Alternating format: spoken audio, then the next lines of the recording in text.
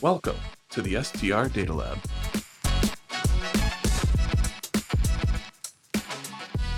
Hello and welcome to the STR Data Lab. I'm Jamie Lane, Chief Economist at AirDNA, and I'm joined here with our CEO, Demi Horvat, for her first time on the STR Demi.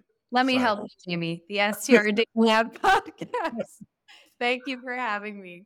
Yeah, thanks, Demi, for joining. Maybe we start for our listeners on just who you are and what you do at AirDNA and what you're doing on the podcast today. Awesome. Thanks, Jamie. So I'm the CEO at AirDNA. As to what I do, gosh, I try to lead the company, do my very best. But I guess with the quality of the rest of our executive leadership team, I would say not much. I know that that's not true. Glad someone thinks so.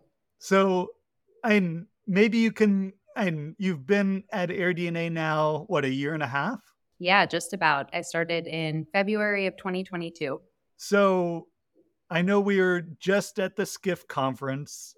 You've been with AirDNA. You've been in the industry now for a year and a half. So maybe just give some high-level thoughts on maybe what you heard at SCIF, what your thoughts are on where the industry is at the moment.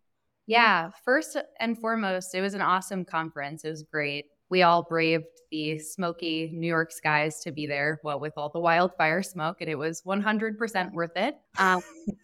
But it was just a really well done conference. I thought the quality of the speakers was very, very high, and it just ran super smoothly, which obviously is not the primary point, but definitely makes for a great experience. And then my takeaway on the topics of the conversations was, I think one of the SCIF researchers kicked off at the very beginning with a thought exercise where he put up a graph and asked, are we at the trough of disillusionment, I think was the term in terms of industry outlook, where has it been blockbuster growth over the past couple years, but we're about to see a very dramatic decline.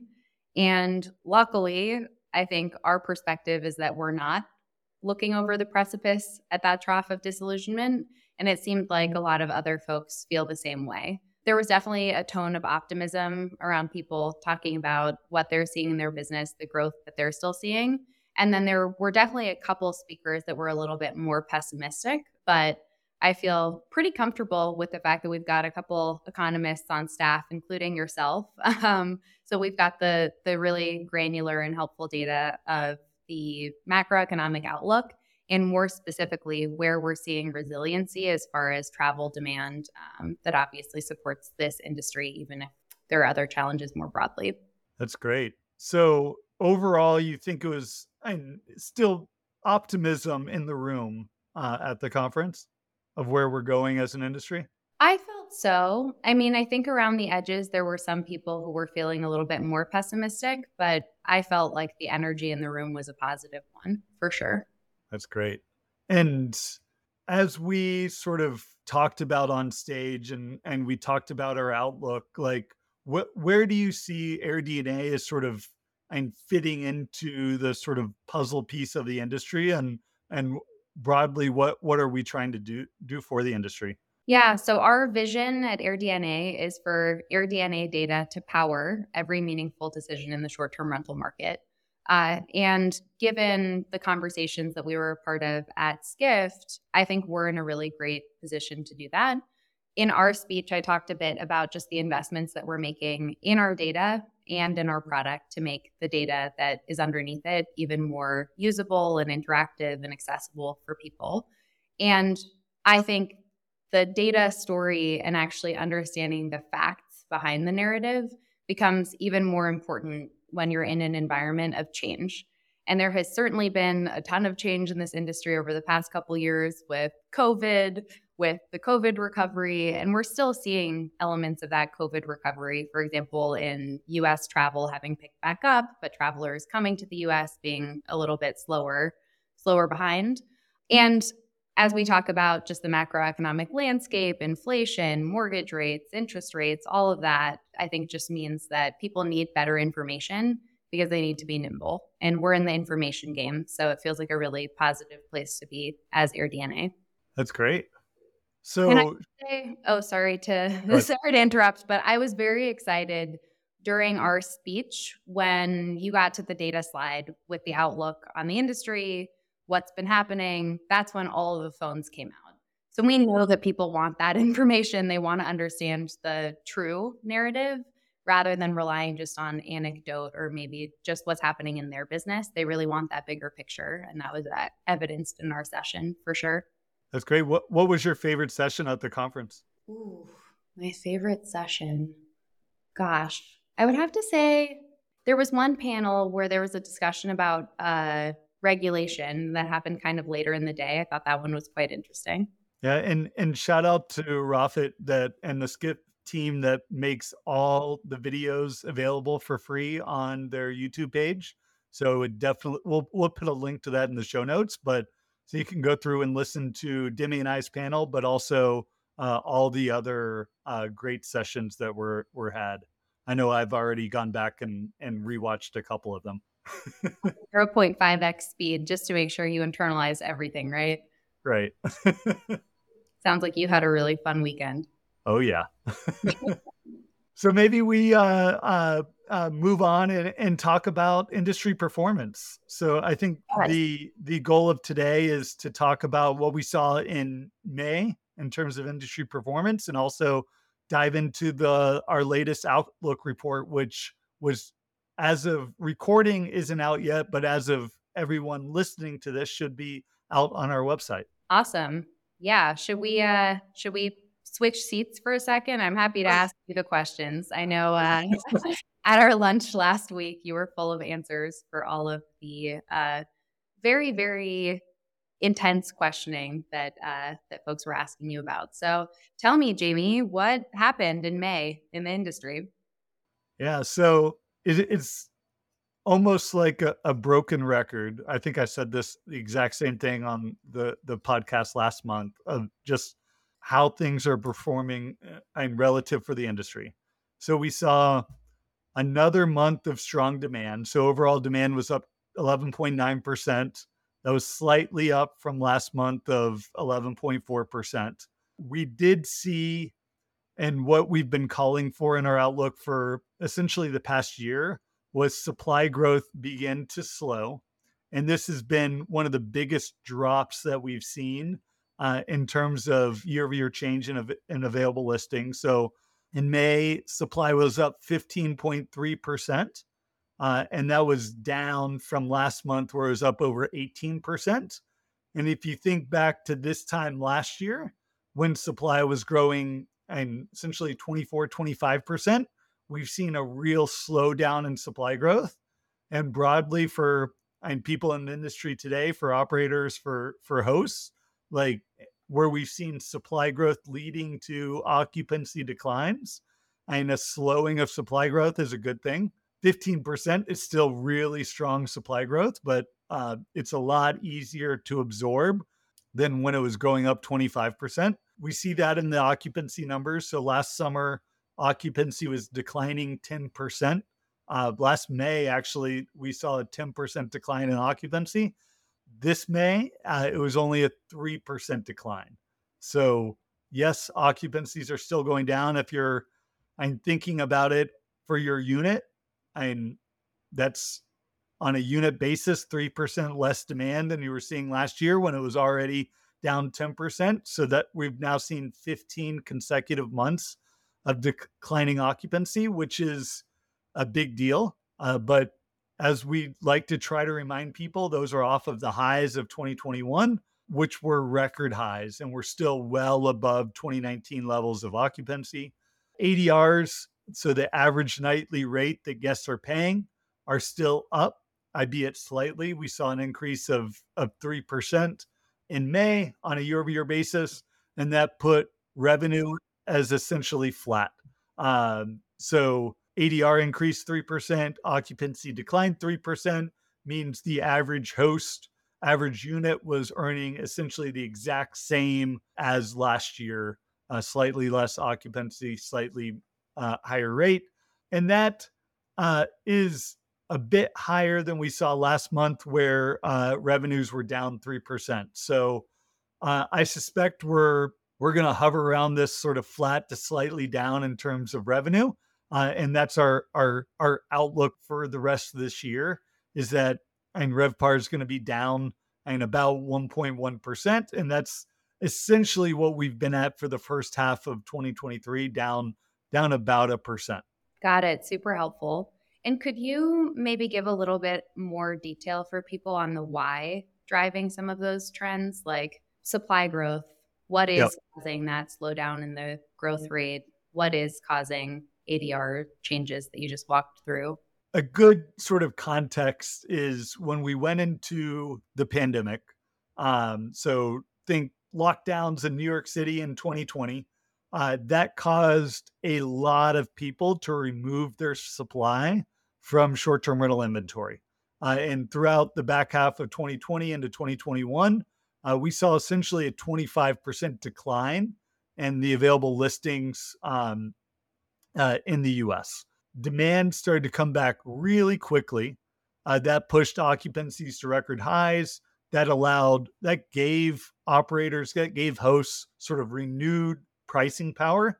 And we saw a rapid increase in ADRs, which really sort of juiced the returns for investors in short-term rentals. And that sort of came to a head in 2022 when we saw a record new investment. So anyone that was and sort of had thought over time that they should sort of enter the short-term rental industry, and the sort of joke at the time, even on, I think we talked about on the podcast, is you could put up a tent in your backyard and probably rent it out in 2021 and the early 2022.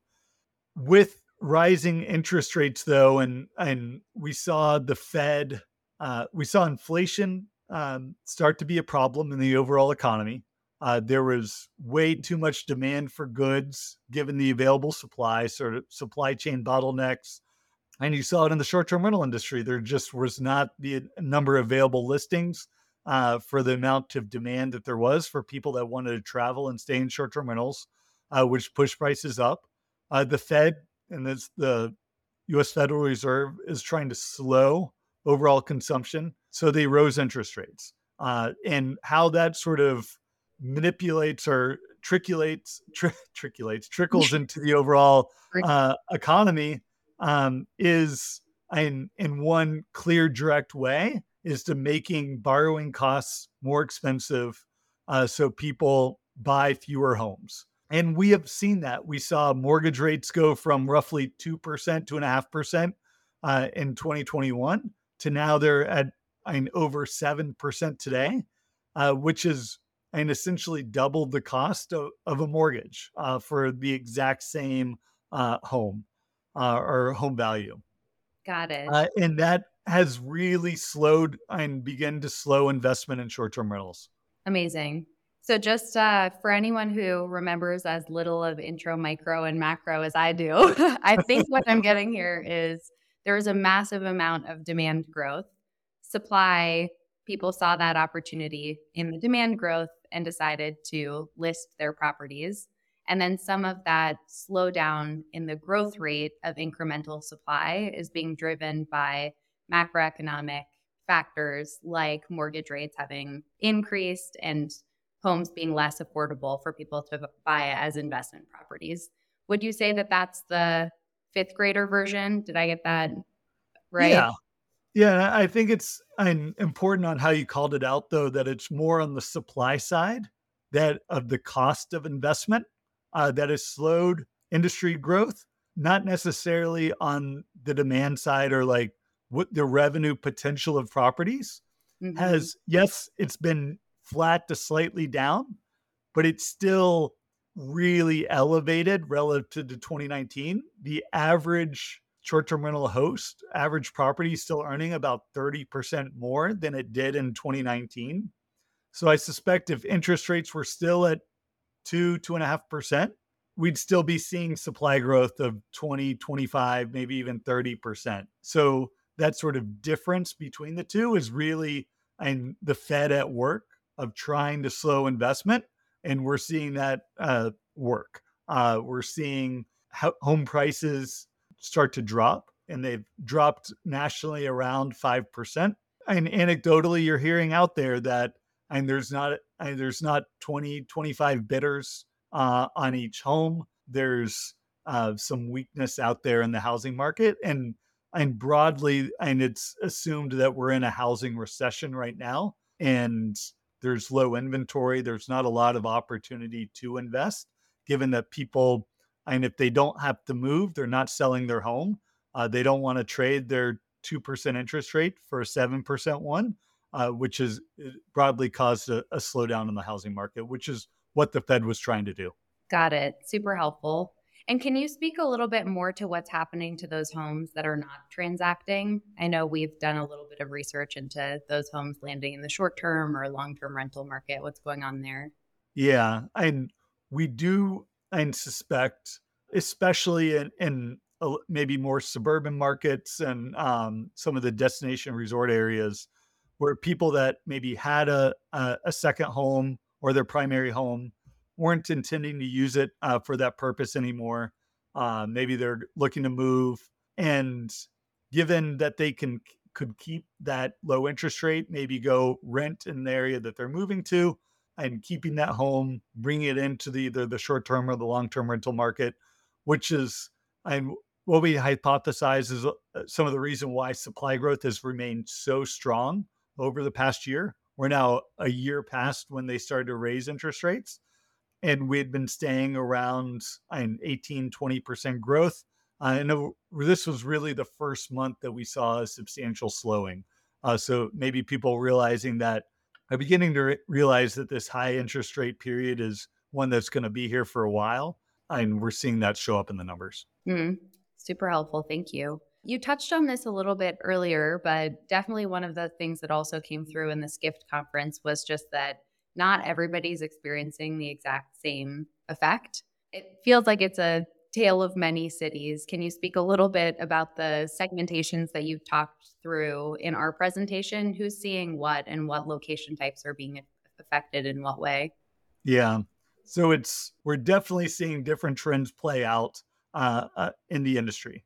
And how I like to categorize it, and we have our 6 location types, which I've talked about extensively, and we sort of walk through in our sort of our written reports. So we put out our overview reports twice a year, of which we have forecast by location type. And then we put out our monthly reviews, and we always walk through the 6 location types. So urban, suburban, coastal, mountain, small town, mid-sized cities. But it's helpful for me to just sort of categorize those into 3, sort of large cities, destination areas, and sort of the small and mid-sized cities. The large cities are still areas where demand hasn't fully come back yet, specifically in the urban areas. That's in part because of of international travel not coming fully back to the US. So broadly, we still see travel spend from international guests about 20% below 2019 levels, all the while US outbound spend, so Americans traveling overseas, is fully back and well above 2019 levels. And that is really impacting some of these cities. So areas like New York, Boston, Miami, Chicago, LA, Oahu really do depend on international travel. And like in New York, 40% of demand was coming from international guests. And the fact that that's not back yet has really impacted those cities. But they are some of the areas where we're seeing demand come back quickest, and now where we're seeing some of the fastest growth today. Likewise, in the suburban area of the cities, given the low available housing supply, many people are using short-term rentals for temporary housing. If they do have to move to a city, they can stay in a short-term rental for a few months while they find more permanent housing, which has helped, especially in the past year or two. Coastal and destination markets, those are the ones that did so well during the pandemic. Of everyone sort of wanted to escape the cities. They primarily see their demand coming from domestic, so U.S. travelers, both pre and post pandemic. And those are the ones now seeing maybe a little bit of weakness in demand. given that now people are starting to travel overseas again. So maybe you were going to Destin for your family vacation last year, and now you're like, hey, maybe we should go to the south of France or go to Italy or go to Greece. So they're seeing some weakness in occupancy, especially on the high end, and could see further weakness if we do go into a recession as people paring back on some of their sort of vacation trips. And then small and mid-sized cities have actually seen really healthy growth, and that's actually remained so. And that we see, and just people exploring new areas of the country, and that has surprisingly held up. And we're seeing more in demand in those type of cities. Got it. So it sounds like a couple different things are at play here, in part changing patterns as far as where people are traveling, whether domestically or internationally, probably impacted also by the strength of the dollar, international travel not having fully picked up. And then I heard you say a couple things that I want to press on a little bit. One was that people are making decisions based on, I don't recall your exact phrasing, but maybe around what's more affordable. And then you use the R word a couple times, the recession that we keep hearing about and that keeps not hitting. So tell me, what's going on with this recession? What is your professional opinion? Yeah, so I remember back to this time last year when we released our mid-year outlook report, like and we talked about a 50-50 chance of recession over the next year. Well, a year later, and we still haven't had a recession, albeit we did have maybe a technical recession of 2 quarters of declining GDP, given sort of the overall strength of the labor market, record low unemployment. My opinion is we did not have a recession, and we still see, and we're at 3.7% unemployment today, and that was up, and maybe that's a bit of a mixed signal that we got in the latest economic data. So last month, there was 339,000 new jobs added.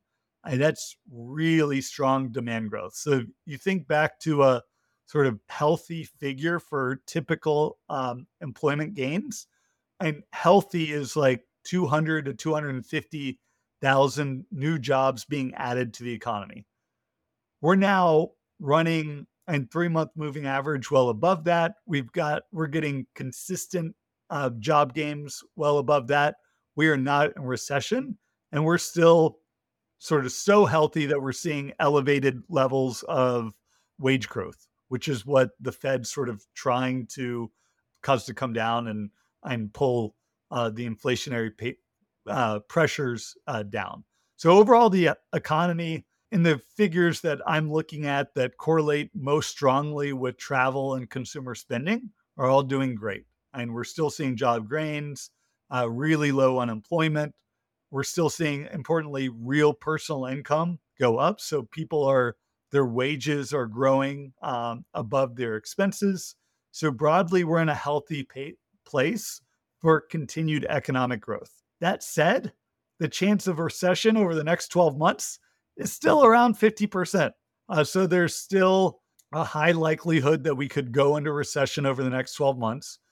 We get data from Oxford Economics that drives our forecast for the industry. So we get our baseline scenario. So what we actually expect to happen to the economy over the next couple of years from Oxford.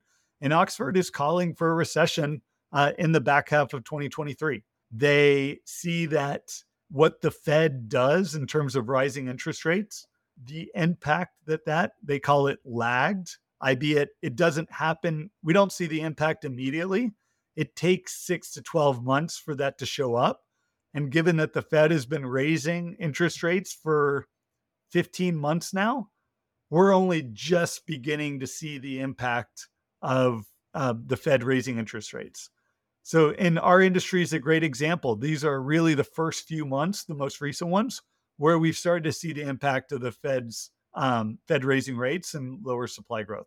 So it could entirely be that over the next 6 months, we start to see some really bad economic statistics showing up and we go into recession. Personally, I think and just how good the economic data is coming out, how strong the labor market is. And I think most importantly, how much excess savings consumers still have.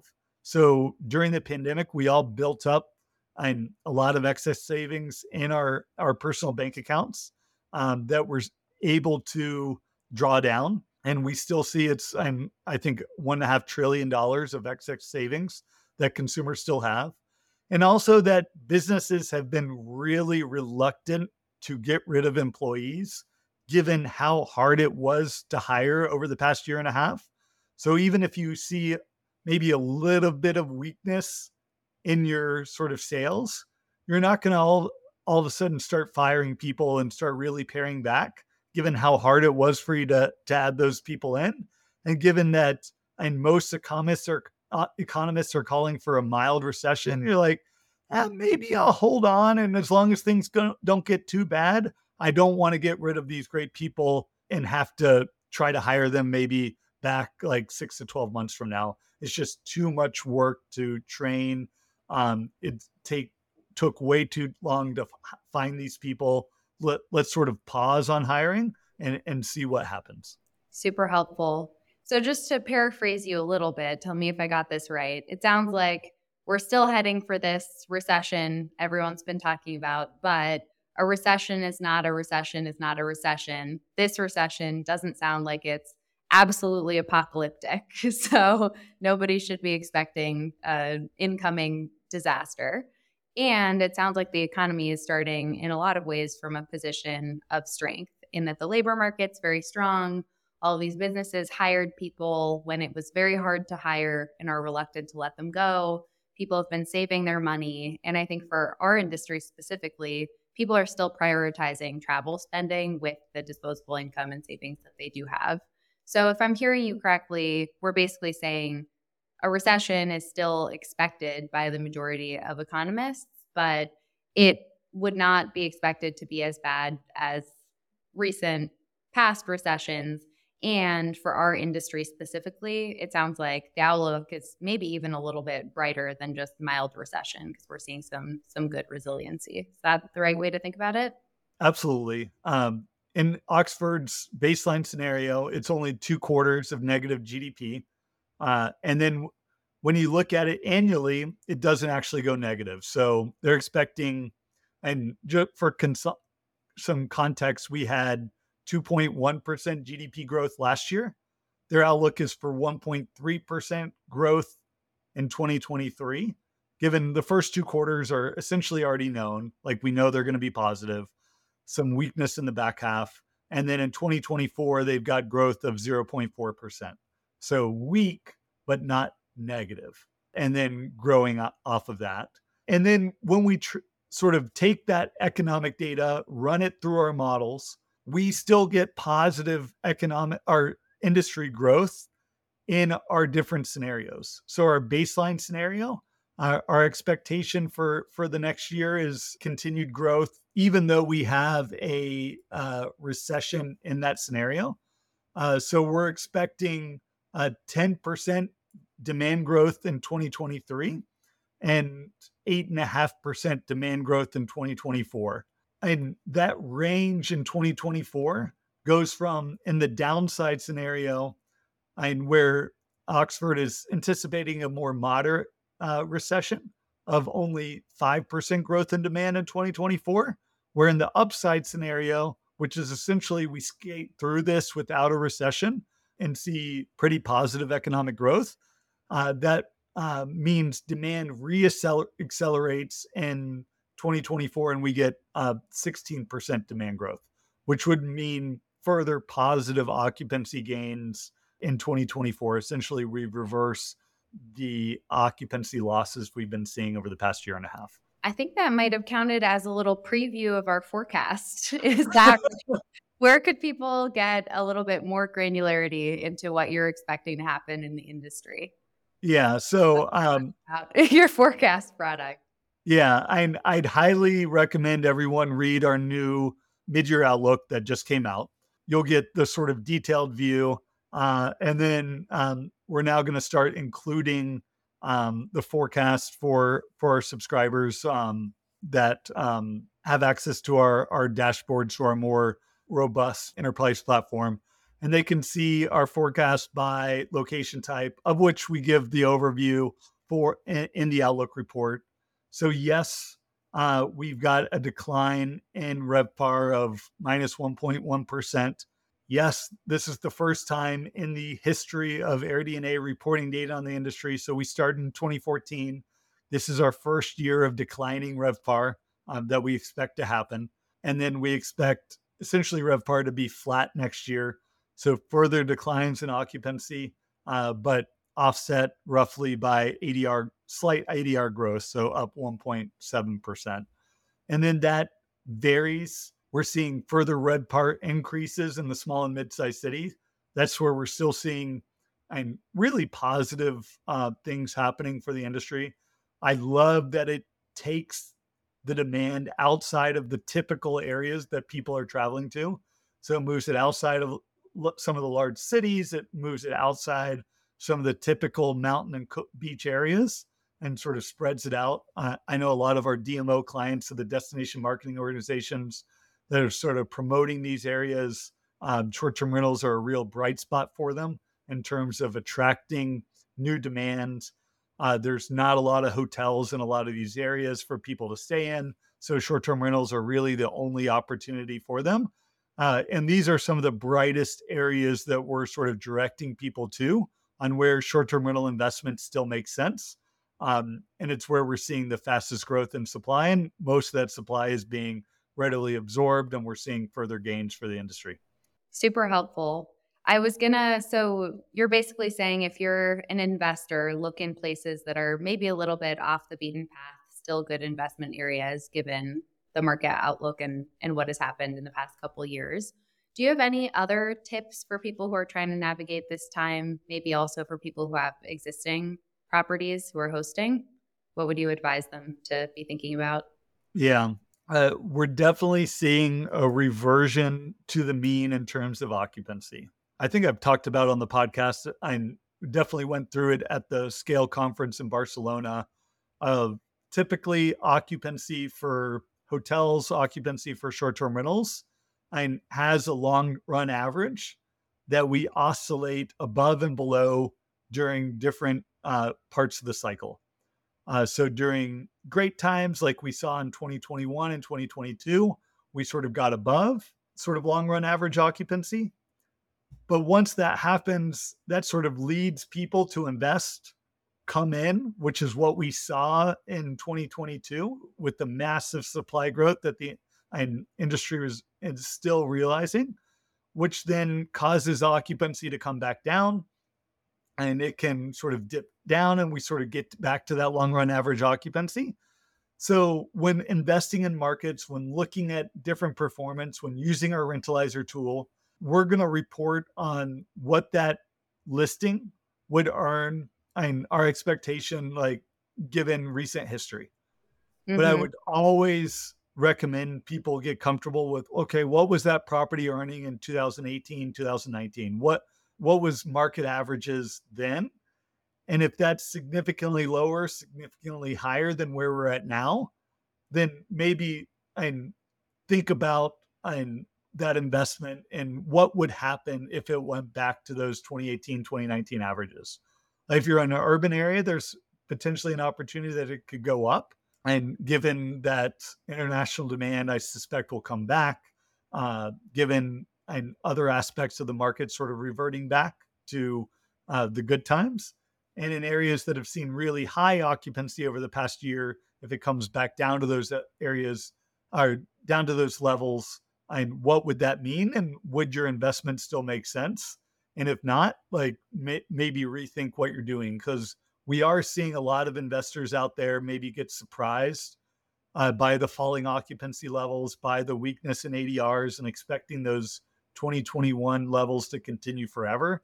And that's typically not going to be the case, whether it's they were underperforming or overperforming given recent history.